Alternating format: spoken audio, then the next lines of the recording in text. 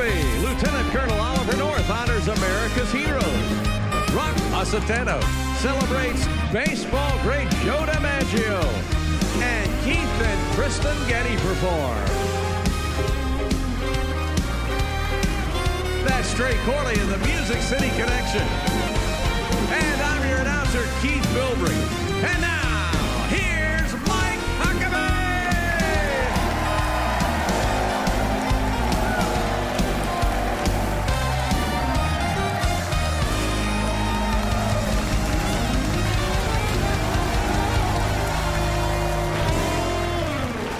Thank you, everyone, and welcome to our show from Hendersonville, just north of Nashville. Now, we begin tonight with some sad news from our own neighborhood. This past week, the Nashville area was hit hard by a brutal tornado that killed 25 people, destroyed hundreds of homes and businesses, and left thousands of people homeless. One of the hardest hit communities was Cookeville, Tennessee, which is hometown of our own Keith Bilbrey. Our theater and studios are located just north of downtown in Hendersonville. All of our facilities and our staff and team were largely outside the path of the tornado, as well as the wrath of the storm. But the families of those who perished in the storm need our prayers, and all of the victims need our help. President Trump came to Nashville on Friday to join with Governor Lee to view firsthand the damage, to console the victims, and to promise to send federal assistance in the rebuilding effort. Also, our friends at Samaritan's Purse have already been on the scene, and they'll continue to be as they help. They and other relief organizations provide a reliable way to give, knowing that the funds that people give are actually going to be used to help the victims. Now, we've also been affected by the coronavirus, not because most of us have it or will get it, but because there's a worldwide panic about it. I'm in no way minimizing the serious nature of any type of flu, and this one is frightening because it appears to spread rapidly. No vaccine is developed yet to stop its spread, although Israeli scientists say they're just days away from finding one. Here in the U.S., there are less than 250 cases that have been confirmed so far. Less than 20 people have died. Now, that's a lot, but keep in mind, there are 330 million people in our country, and that the regular flu has already just this year, affected about 1 million people, and over 12,000 have died from it. Now, we've all heard the common sense advice about preventing it. Wash your hands vigorously and often. Keep hands away from your face, and especially from Trey's face. I would certainly advise that. And probably best to avoid shaking hands and maybe just wave or do an elbow bump or a foot bump. Or if you're Joe Biden, just sniff the hair of other people without actually touching it. Do that.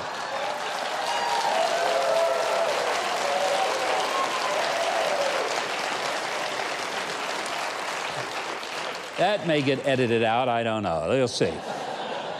Let's also mention that the field of Democrats in the 2020 presidential race has dramatically dropped, with only Joe Biden, Bernie Sanders, and Tulsi Gabbard still in. Now, you probably haven't even heard that Tulsi is still in because, for reasons that I've never understood, the Democrat Party seems to be intent on keeping her off the stage and totally out of sight. They've manipulated the rules to keep her off the debate stage, and many of the commentators even lament there are no women left in the race, which I think must come as a real surprise to Tulsi, who at last report has not transgendered. Suddenly, the party that prides itself on diversity is left with two elderly white guys, the youngest of whom is 77 years old, and they got one female that they insist on keeping out of sight and out of mind. I'm telling you, it's easier to find the body of Jimmy Hoffa than to find Tulsi Gabbard at a Democrat Party function.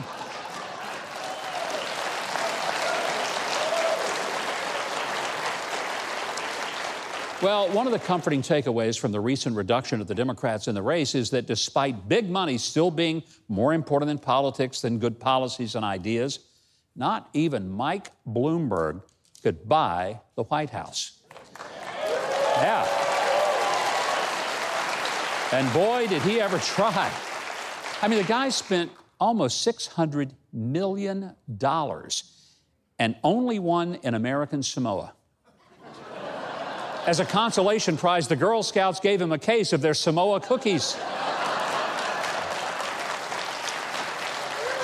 You know, Bloomberg burned so much money that environmentalists now blame him for global warming. And TV and radio stations and online advertisers, they're crying. I mean, he pretty much individually funded them for a year. But I'll tell you, it's good news for those who can now watch their cat videos on YouTube without first having to suffer through a Mike will get it done ad. Yeah, Mike got it done all right. He's down and done. And all he keeps is a T-shirt that says, I spent $600 million and all I got was this T-shirt in extra small. Yep, Bloomberg came up short.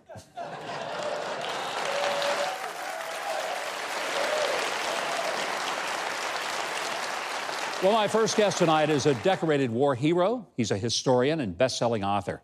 He's got a brand new book. It's a historical thriller, a story of heroism in our nation's first war, the war that birthed the United States of America and freed us from tyranny and oppression.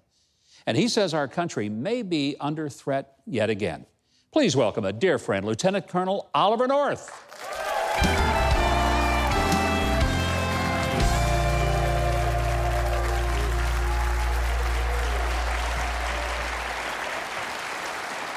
Welcome.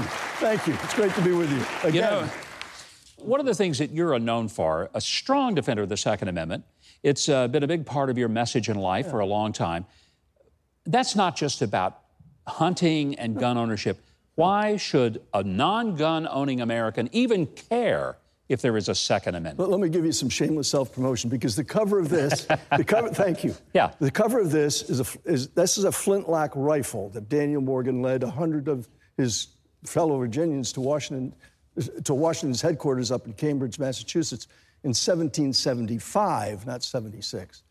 America would not have won the Revolution had everyone in America not had a firearm. And it didn't matter even if you lived in Boston or you lived in the periphery of the frontier out in Northern Virginia and southwestern Virginia. It didn't matter. You had a firearm. And the British knew it. And the fact that we won the Revolution goes all the way back to the origin of the Second Amendment, because everybody looked at it and said, that's a great way to protect yourself against tyranny. Has nothing to do with hunting. Yeah. It has everything to do with protecting your family and yourself against tyranny. And that's why I started this book, because there's so few people who understand that anymore. I'm deeply concerned that so few people know about why we became a great nation. No other country began with the idea of we the people governing. Yeah. Very first time it ever happened. The idea of revolution isn't simply speaking the right words. It's having the right concepts, the ideas, biblically. And this book documents the times people say, well, at the very most, they might have been deists. They weren't deists. The words Jesus Christ appear in almost all of their conversations. And the ideas out of that book. Yeah. The Rifleman, the book that you're just releasing, it's based on the true story of the Revolution, but it's I made a novel. I did. I created a protagonist in there who's able to take the story all the way through, because I've read all the originals, documents, and the kinds of things that were written by historians. It put you all to sleep. So I created a character who is in this book, in this volume. He's an adjutant for Morgan, and he's in on these conversations, and he can add color to it, which you can't really do. But the historical facts are right there in this book, to include the disaster that this book actually ends on. Can we survive as a nation if we don't give kids an understanding of who they are and what our history is? I don't have the gift of prophecy, Governor, but I tell you, I look at it. The good Lord blessed us with 18 grandkids. 18? 18, and they all live in Virginia now. I feel like a piker now. Only got 6. So. All right, kids, get busy. Come on. Kind of reminds me, when Betsy was pregnant with our fourth, my grandmother, who we lived with when I was growing up, Betsy was pregnant with our fourth, and she was in the hospital, and Betsy walked in the door and said, "Are you pregnant again, dear?" My grandmother had 6 kids. And Betsy said, well, prick, you do know what's causing this, don't you? And now that I'm old enough, all the filters are gone, so I can say things like that in front of the kids. So we play a game around the kitchen table and say, what's the most fun you've ever had? And they go around and we climbed this mountain and we did this event and we set this new record of doing, most fun I've ever had? Your mother. I go, oh my God. It's true. How do you think you got here, kids? Where was this conversation? I'm sorry. We were talking about Jesus, I think, and where we went from there, I just don't even know. Well, that's in here too, by the way. Yeah, that's in there too. Yeah. You are also working on the project that I find very fascinating because it really ties in with what you're doing in your book and what we're talking about in Americans Not Knowing Their History. It's a project about American heroes. We've got a little clip. It's just sort of a teaser that we're going to take a look at and talk about.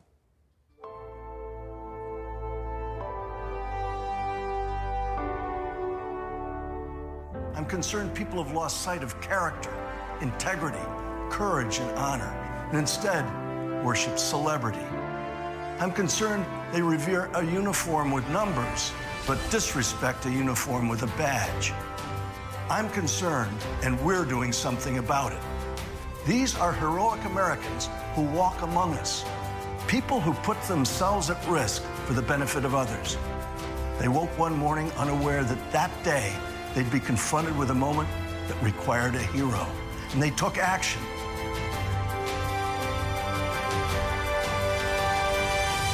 It has been my great blessing to have spent most of my life in the company of heroes.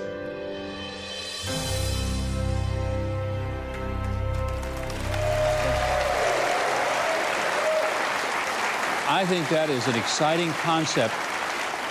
You said something in that trailer that totally got my attention. We emulate a lot of people who are wearing shirts with numbers on them, athletes, and hold them up as if they're heroes. Oliver North has 2 Purple Hearts, Bronze Star. It's not like you didn't go into combat and fight for this country and take bullets for the rest of us. So if we're talking heroes, can we name Oliver North as one of them as well? Because you are, sir. You are.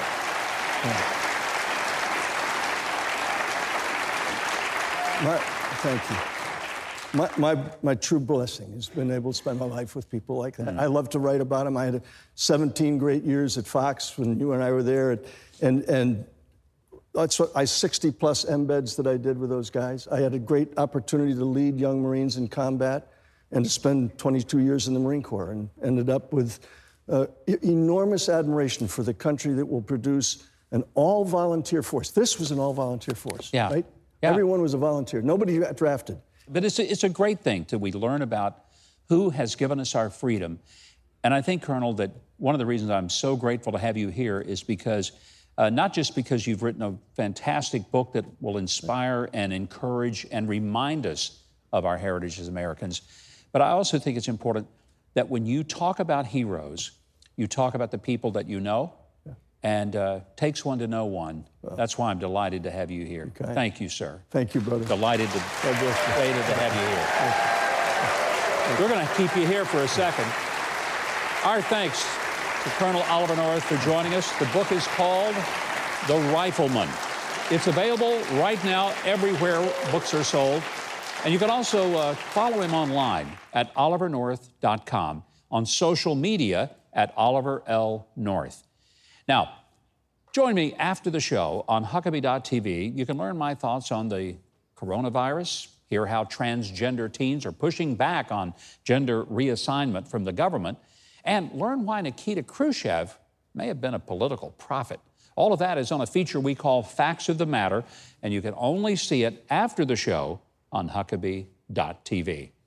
Keith, we're going to let you do a little sharpshooting on what we got on the show tonight. Tell us about it. Oh, I think I can hit the bullseye tonight.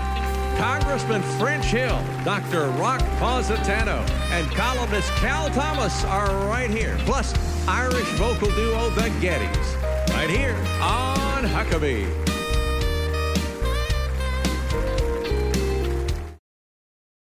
Well, this week, Middle Tennessee was struck with tornadoes that reached speeds of 175 miles an hour and above. Several hundred homes and businesses damaged and destroyed, and that doesn't even include the surrounding towns in Putnam County. Samaritan's Purse is working to help in every area they can. I hope you'll consider volunteering to help the families and individuals who have been displaced, as well as those injured in these storms. And if you can't get here, then pray and please give the most generous financial gift you can that'll meet the needs of others through Samaritan's Purse. You can call or go to their website today and lend a helping hand in the name of Christ. Well, try to imagine a Congress member who actually understands economics. You think there's not one? Well, there is. I got one for you. He's a former commercial banker, investment manager. He's now ranking member of the House Subcommittee on National Security, International Development, and Monetary Policy. He was also an official in the Bush administration of George Bush 41 in the Treasury Department. Please welcome back to our show, Arkansas Congressman French Hill. French, thank you, Mike. Welcome. Great having you back. Thank you. Good to be back. Full disclosure, you and I have been friends for a long time. We've duck hunted together in the duck woods of Arkansas. But tonight, I'm talking to the congressman, not just my friend. The coronavirus certainly has everybody in a froth. What do we need to know? You get briefings on national security and issues like this that the rest of us aren't going to get. So what would you like to say to the constituents of America to help them with the concerns and the panics? We met with Vice President Pence this week and Tony Fauci, who runs the infectious disease operation at NIH, and they concur with the recommendations you gave all your viewers tonight. We've got to use common sense. We've got to not overreact, and we've got to be prepared, but not be frozen in action. And I think that's where we are in the United States. I know that we need to be prepared. And let me say that President Trump jumped on this immediately when it broke in China. On January 10th, the Chinese finally gave us the formula of what they thought was causing this disease. That triggered our work towards a vaccine. Our public health system here is the best in the world. So we've had the move of the Federal Reserve. We've had Congress act immediately and appropriate $7.8 billion to help offset the expenses potentially around the infections from coronavirus. And we've gotten the public health departments around the whole country coordinating with the direction of Vice President Pence. Economics is your bailiwick. This certainly could have a big impact on the economy, particularly the travel industry. A lot of flights being canceled, people afraid to go on cruises, afraid to go to large events. NCAA is talking about having March Madness without a crowd there in an empty arena. So if there's this kind of economic impact, will we recover from that in the foreseeable future? Of course, we'll recover, but that's what you see in the stock market. That's why you saw the actions of the Federal Reserve, the uncertainty, the unknown. We see that in Wuhan, China, as we taped this show, that there were no new cases found. That's good. Yeah. If that number is to be believed, that's a good thing. So we will recover, but it's going to have an international economic impact, which is why the Fed, I think, had an insurance policy by cutting rates this week. You've seen the stock market's reactions because they don't know the future. Yeah. We had a great jobs report this week, but that's about the past, not the future. So, again, preparedness is important. We've talked about this before, but I want to go back to the fact that the cutting of taxes in the first year of the president's year as president and deregulating, cutting 7 regulations for every regulation that has been enacted. Why does that have any impact on the economy? Or does it have an impact? And if so, why? Well, during the Obama years, I think we all came out of the recovery very slowly. We were not creating jobs.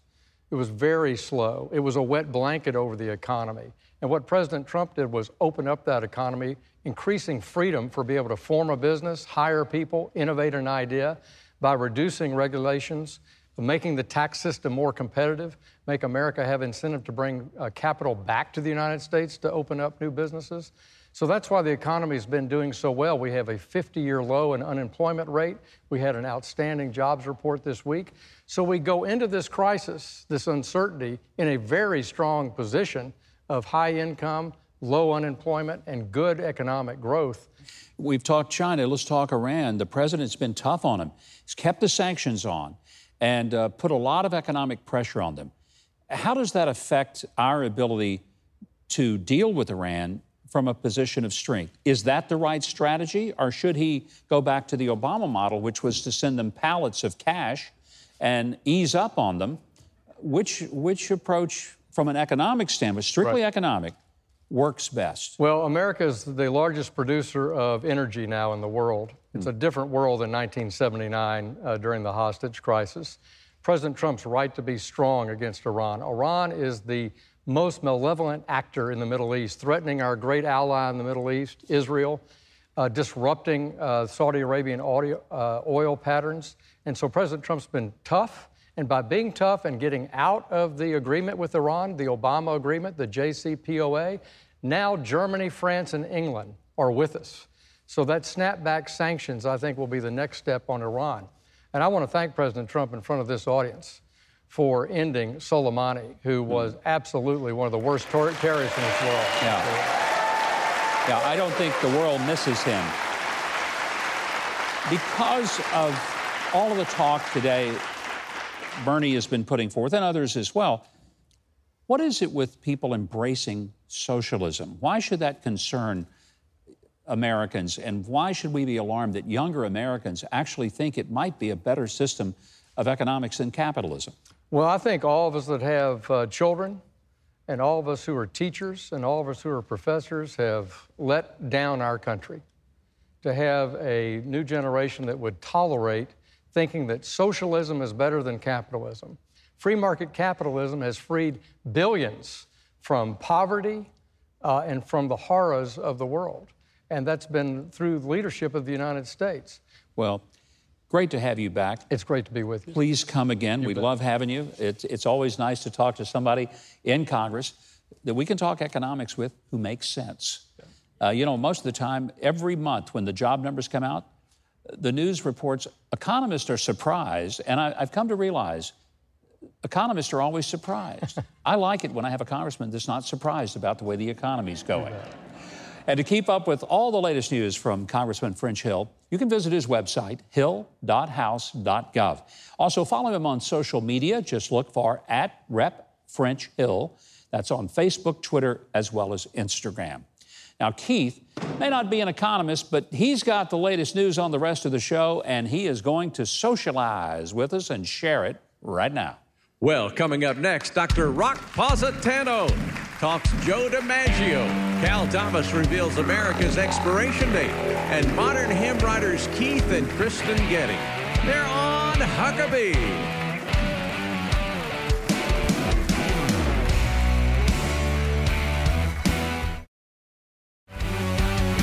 The Cowsills celebrate Mr. Rogers, and comedian Tom McDermott performs.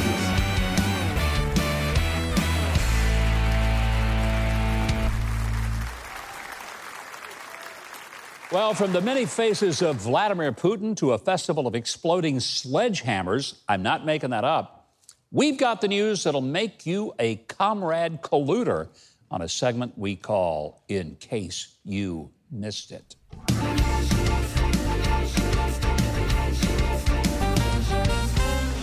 Everyone knows the power of Thor's hammer, but what about St. John the Baptist hammer?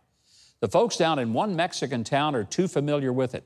Over 6,000 people attended, and dozens of people were actually injured recently at the annual Exploding Hammer Festival, there really is such a thing, in San Juan de la Vega, Mexico.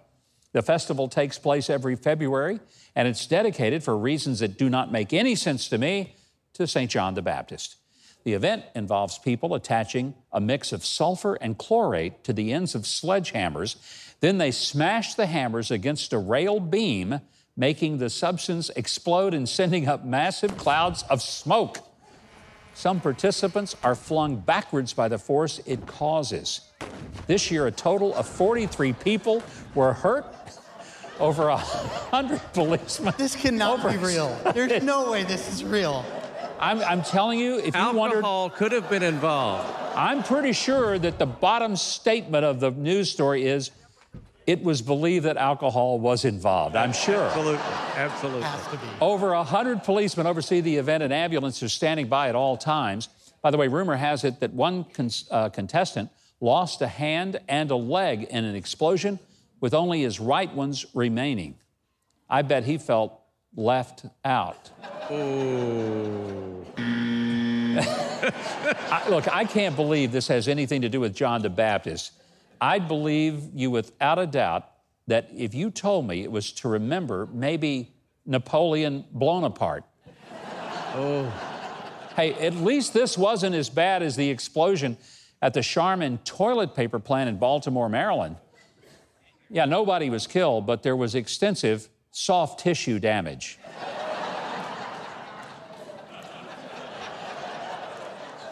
All right, finally tonight, I thought it might be nice to look at the life of Russian President Vladimir Putin. Now, while he's seen by many as an oligarch who controls Russia, perhaps looking at the chapters of his life will give us a fresh perspective. For instance, when he said that his wife had their first child, he became Vladimir Putin. And then there was that time he watched an episode of This Is Us, and he turned into Vladimir Putin. Or when President Donald Trump said Russian vodka was just potatoes gone bad, he became Vladimir Putin. And when they started selling a limited edition flavor of Jell-O Instant Putin,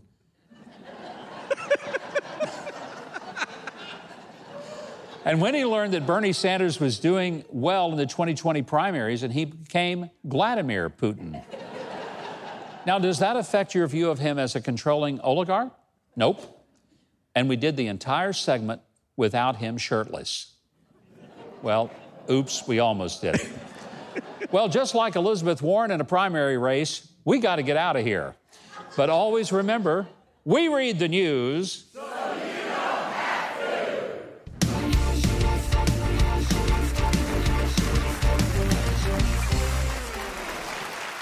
Now, you know my next guest is Dr. Rock. He's a specialist in foot disorders, often quoted in sports media. It was through that experience that he met and became very close friends with baseball legend Joe DiMaggio. It's a story that's told in his revealing book, Dinner with DiMaggio. Please welcome Dr. Rock Positano. Dr. Rock, great having you here. Thank you. So, you know, I was at the White House visiting with Larry Kudlow, who's the president's economic advisor. He said, there's a guy you got to have on your show, as Larry would say. And he told me about your book, and it sounded so fascinating. And I said, you know, I would love to have Dr. Rock on. And it took a while to get it all worked out, but I'm so happy to have you here because this is an incredible story. How did you meet and get to know and become so close to Joe DiMaggio? I was very friendly with a fellow by the name of Bill Gallup from the New York Daily News, who was an unbelievable cartoonist. And he says to me, you know, Rock, I'm going to have a friend of mine call you. I think you could help him. I said, well, who's your friend? He goes, well, I'm not going to tell you his name because he's very private. I says, well, okay, just make sure you give me the heads up. Yeah. So he calls me the next day. I go, Rock, his name is Joe DiMaggio. I says, the Joe DiMaggio? He goes, yes. So I figured, this, you got to be kidding me. Can't be. So he says, just leave him a little note in his mailbox saying who you are and see what happens. So I figured he would never show up, but Joe DiMaggio was going to show up to my office. So about 7:30 that night, I'll never forget this, the bell rings and the receptionist says, Dr. Positano, you're not going to believe this. I think Joe DiMaggio is ringing our doorbell. And at that time, we had a video system. And I looked at this man. I said, oh, my goodness, it was Joe D. Impeccably dressed, overcoat, not perfect. I mean, hair coiffed perfectly. I could not believe it. And I went out there, and, of course, I introduced myself because I had heard he was a very formal man. You didn't go out and say, I'm sorry, we're closed. Can you come back tomorrow? Absolutely not. Okay, I said, good. We did not do that. And what happened was basically, you know, he introduced himself as being, I'm Mr. DiMaggio. I said, okay. Yeah. And I said, I'm Rock Positano. Now, people said, how long did it take before he let you call him Joe? And I said, about 2 years. Because he was a formality guy. Yeah. He was a great guy, though. So you guys, though, it went from doctor-patient relationship to personal friendship. You would go to dinner with him, like, regularly, all the time. Why? How did that happen? Well, look, I think the big thing was that he liked that we had respect for his privacy. Of course, that was his biggest thing, you know. And Joe always knew that I never asked him questions. I never asked him questions about, obviously, Marilyn Monroe. Yeah. I never asked him about his relationship with Frank Sinatra. And, of course, I really never asked him any questions about his relationship with the Kennedys. And I think that was a big thing, because I think everybody was fascinated with those three particular topics. Sure. And I knew better. So Gallo says, whatever you do, Rock, don't mention any of those topics and he'll love you. And that's exactly what I did. I followed Bill's advice. Did he ever open up about any of those topics later in your relationship of many years? And he always would say to me, he goes, you know, Doc, I don't understand how all of these people are writing books about me and articles about me when they never even sat down and had a cup of coffee with me, which was kind of very profound Yeah, it in is. his own way. But he took a liking. He loved New York City. And, of course, the Dinner with DiMaggio book is really a snapshot of the last 9 years of DiMaggio's life in New York City when he was actually able to enjoy himself. So we were all over town with him. I mean, he loved restaurants, and it was amazing how here's a man that was, at that time, 70s, no, beginning of his 80s, and people gravitated toward him. I mean, we used to kid around. If you wanted to go to a restaurant and have people attracted, bring Joe in. And you'd have all of these younger people. It didn't matter. They were 25, they were 35, and he had that allure, but he was a gentleman. And, of course, women loved him because he was a gentleman. Yeah. I mean, women would just fall in love with DiMaggio. And I could see why Marilyn Monroe would do the same thing as well. You know, there was extraordinary stories about how smart he was, how perceptive, that he wasn't just some dumb jock. This guy was a man of extraordinary intelligence. This man was brilliant. He would read the New York Times, the Wall Street Journal, the Daily News, the Post, cover to cover every day, because he wanted to be informed. But, of course, what really I admired about him is that he knew all industries. He knew entertainment. He knew business. He knew the film industry. I mean, he knew everything. And many times I would watch people from these various disciplines try to, like, impress him, and he would beat them to the punch. And I used to sit there and say, oh, my goodness, this guy was just amazing. And, of course, he always said this, Governor, that more baseball games were won and lost off the field than on the field. What did he mean by that? He meant to say that baseball was a thinking person's game, and that mental errors were probably the biggest reason why some of the biggest games were lost. And I guess that's the reason why DiMaggio and even Williams were so brilliant, because they would actually remember pitching combinations that were from 3 years before, where there was a man on first and second, and it'd be 2 outs, and DiMaggio says, I'm going to wait for the curveball. And him and Williams would actually remember pitching combinations. Now, you went with DiMaggio and Ted Williams at dinners. The two of them, that must have been an extraordinary conversation. They were not known to like each other very much. It was also a very dangerous one, too. I mean, having the two most, like, preeminent baseball players ever.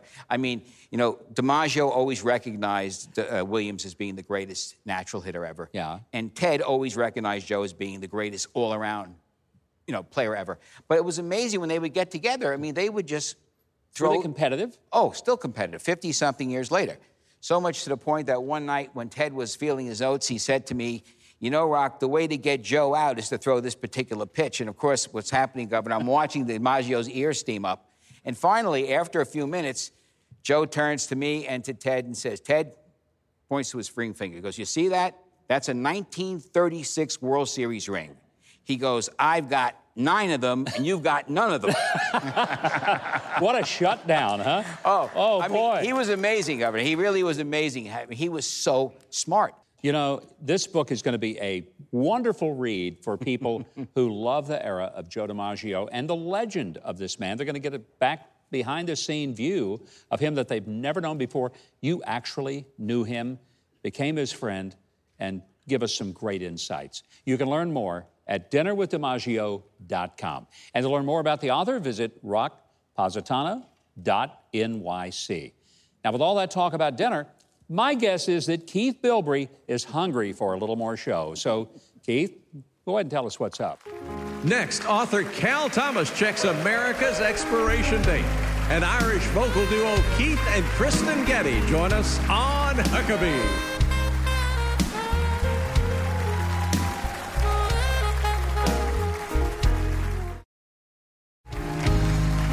Go to MikeHuckabee.com and sign up for his free newsletter and follow @GovMikeHuckabee on Twitter.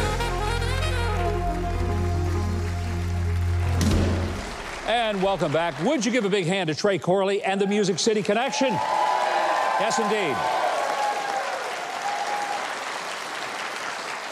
Well, Ben Franklin said the founders were giving us a republic if you can keep it. My next guest asks if our nation's expiration date may be near. Would you welcome a leading American columnist, commentator, and author, Mr. Cal Thomas. Cal, welcome. Thank you, sir. Good to have you here. Be with you. There we go. There you go. Thank you, Mike. Brand new book, America's Expiration Date. That's frightening to me, Cal. It sounds like we're on our way out. Well, as you discussed with Ollie North, there is a pattern to history, Mike, and it's not just a cliche that the only thing we learn from history is that we don't learn from it.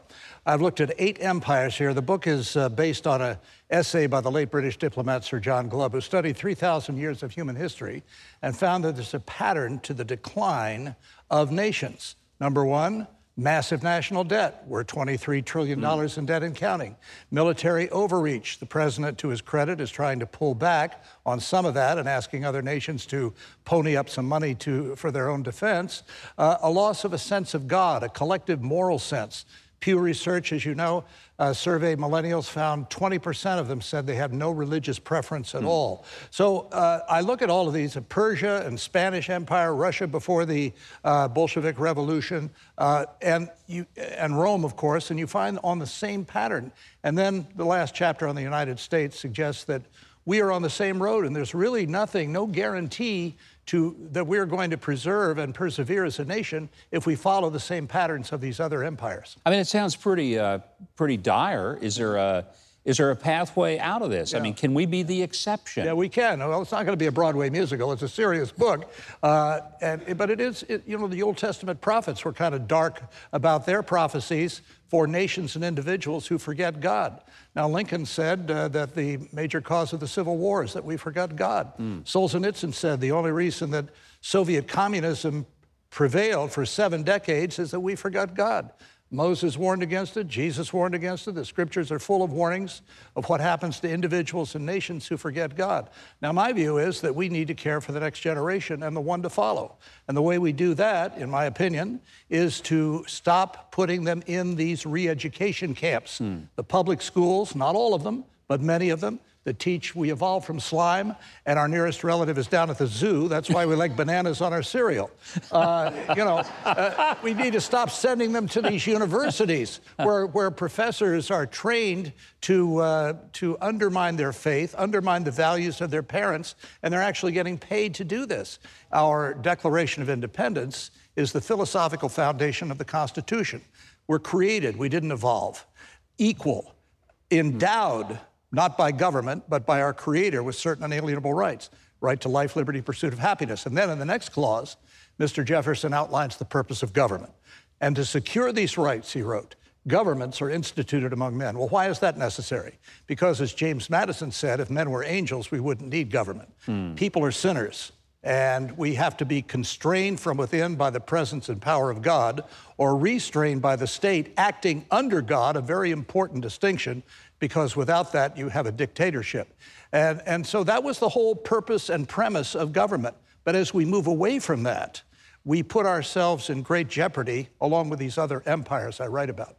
If there is anyone watching what you've just said and they don't want to get this book, they've turned to the wrong channel. I mean, they must be here by accident because, I mean, it's an intriguing reminder that what has held our country together has been a common thread of faith, and that without it, we begin to unravel. Well, so many wrote about this and spoke about it. George Washington, Madison, all of these people.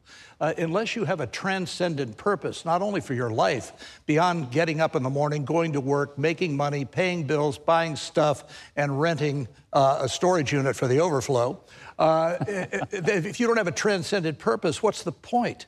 As Peggy Lee sang years ago, I'm dating myself, I know, which in high school was the only option I had.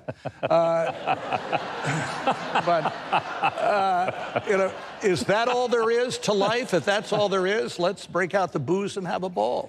We got to have a transcendent purpose, and I feel we're losing that as a nation. When you talk about America's expiration date, and I ask you, do you think we're just destined to be there? You say no, but it doesn't sound like that we're on the right path. How do we change it? How does our audience become part of changing this? Well, you know what people say when they're confronted by seemingly impossible circumstances. All I can do is pray. Now, why do you leave prayer as a last resort instead of a first resource? You know? Paul writes in Romans 8 that God has built futility into his creation in hope that the creation will turn to him. And so I think, you know, like the revivals, 2 or 3 people getting together to pray, not just so the stock market will go up, because God responds when you honor him. I have engraved on the back of my watch my favorite verse, 1 Samuel 2:30, he who honors me, I will honor. I believe that with all my heart.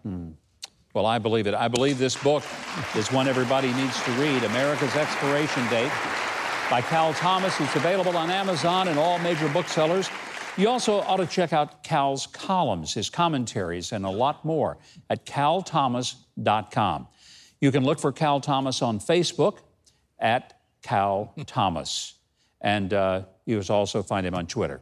Keith, I don't think we've gone stale quite yet. So if there's anything fresh on our show tonight, we're going to let you tell us about it right now. Oh, you better believe it. Coming up, international worship recording artists Keith and Kristen Getty. Join us right here on Huckabee.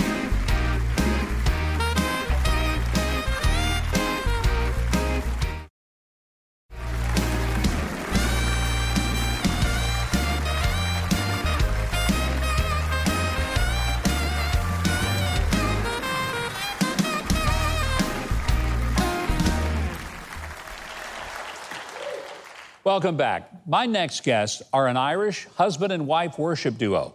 They craft modern-day hymns focusing on the passion, death, and life of Jesus Christ. Propelled by Martin Luther's vision to sing, pray, and read the teachings of Jesus, they're leading a whole new style of worship. I want you to welcome Keith and Kristen Getty. Delighted to have you here. How did you guys decide that you wanted to make hymns cool again? Oh my goodness. Gosh, I mean, I think Cal gave you the perfect setup. You know, we live in an age where our culture around us has turned their back on God. We have 4 little daughters. And when I think about them growing up and surviving, never mind thriving, never mind being world changers like some of the people Cal talked about, we need to build deep believers. And part of that is not only just reading the Bible and studying, but part of that is singing it. So we wanted to get people back to singing Christian doctrine, Christian truth in a way that it captured their whole beings. I don't want to be disparaging about some of the worship music today, but some of it is pretty shallow. And it's very repetitive. And once you've sung 4 or 5 words in a phrase, it's just done over and over and over. The music is very catchy. It's ear candy. But what you really focus upon is a depth, a theological depth in the hymns to make it so that there is biblical truth that has meaning to it. It's obviously catching on. I mean, you guys have thousands of people who come to your concerts, 15,000 that show up at this year, Sing 2020, yes, right? Yeah, right. Yeah. Bridgestone in Nashville. You'll fill that arena. Yeah. Why? Why is it that people are wanting to be a part of this? Gosh, well, I mean, I think a lot of it just is there's a need. There's a need both for people to get serious about the Bible, to get serious about artistic creativity, and to help our local churches sing. And I mean, it's not just our congregations, and it's not just me, but it's also in our families as well. I think that's where a lot of it sees a big difference, isn't it, Kristen? Yeah, no, as we've traveled around, we've met many people in later years of life, and maybe they've forgotten a lot of other things, but what they remember are the hymns that they learned as children, that they've grown up singing through many different seasons of life. And so we're asking the question, what is it the children today are going to be singing when they're older? And along with all contemporary modern music and all different types of music, I think there should be a core, a collection of hymns that we can learn when we're little. And we've seen that so much with our little girls. Even though they're still very small, can learn so much. So the opportunity is so great that we can fill their little minds and hearts with these deep truths in songs that they could sing in their 70s. And so we see it as such a long-term investment in their life. At Sing 2020, I mean, that's a pretty big arena, you know, to sing hymns. Yeah. What happens at this event? Because it's going to be August the 31st through September the 2nd. If people come to it, what will they experience? Well, it's a mixture of those 3 things. So we teach the Bible. It begins with Kristen's uncle, Professor John Lennox, who you will know of, who introduced us. And we've got Ravi Zacharias, Os Guinness, John MacArthur, Couldn't get any David big Platt. names, so you... No, yeah. a bunch of these guys come in and they teach. And this year's theme is singing the scriptures. Yeah. So we're looking at the Bible. We're looking at how the Bible fills our whole services. And then on the third day, we're looking at the Bible's transformative part in the 21st century, really taking on really Cal's theme there.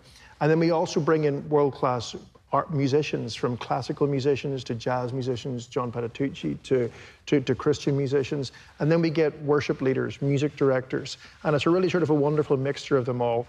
So that's going to be an choir. incredible experience for people to get to come. And I hope they will find out about it. Now, we didn't bring you here just to talk, so we obviously are going to have you do some singing for us. I mean, wouldn't that be the right thing to do? I think so.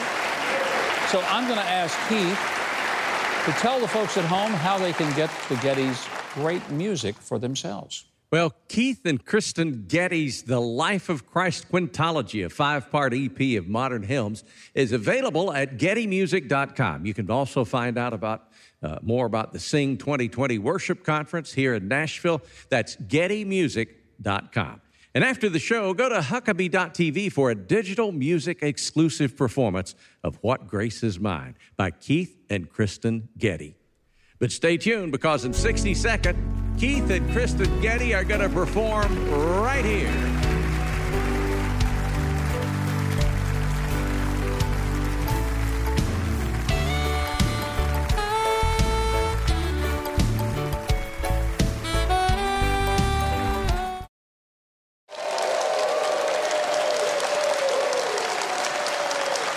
Now, here to sing In Christ Alone are Keith and Kristen Getty.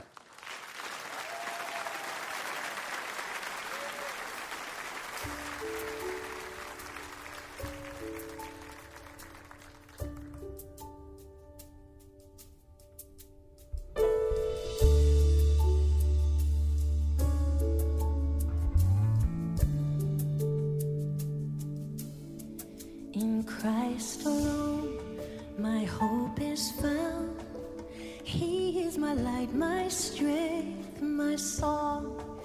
This cornerstone, this solid ground, firm through the fiercest drought and storm. What heights of love, what depths of peace, when fears are stilled, when striving cease. My comforter, my all in all, here in the life of Christ I stand.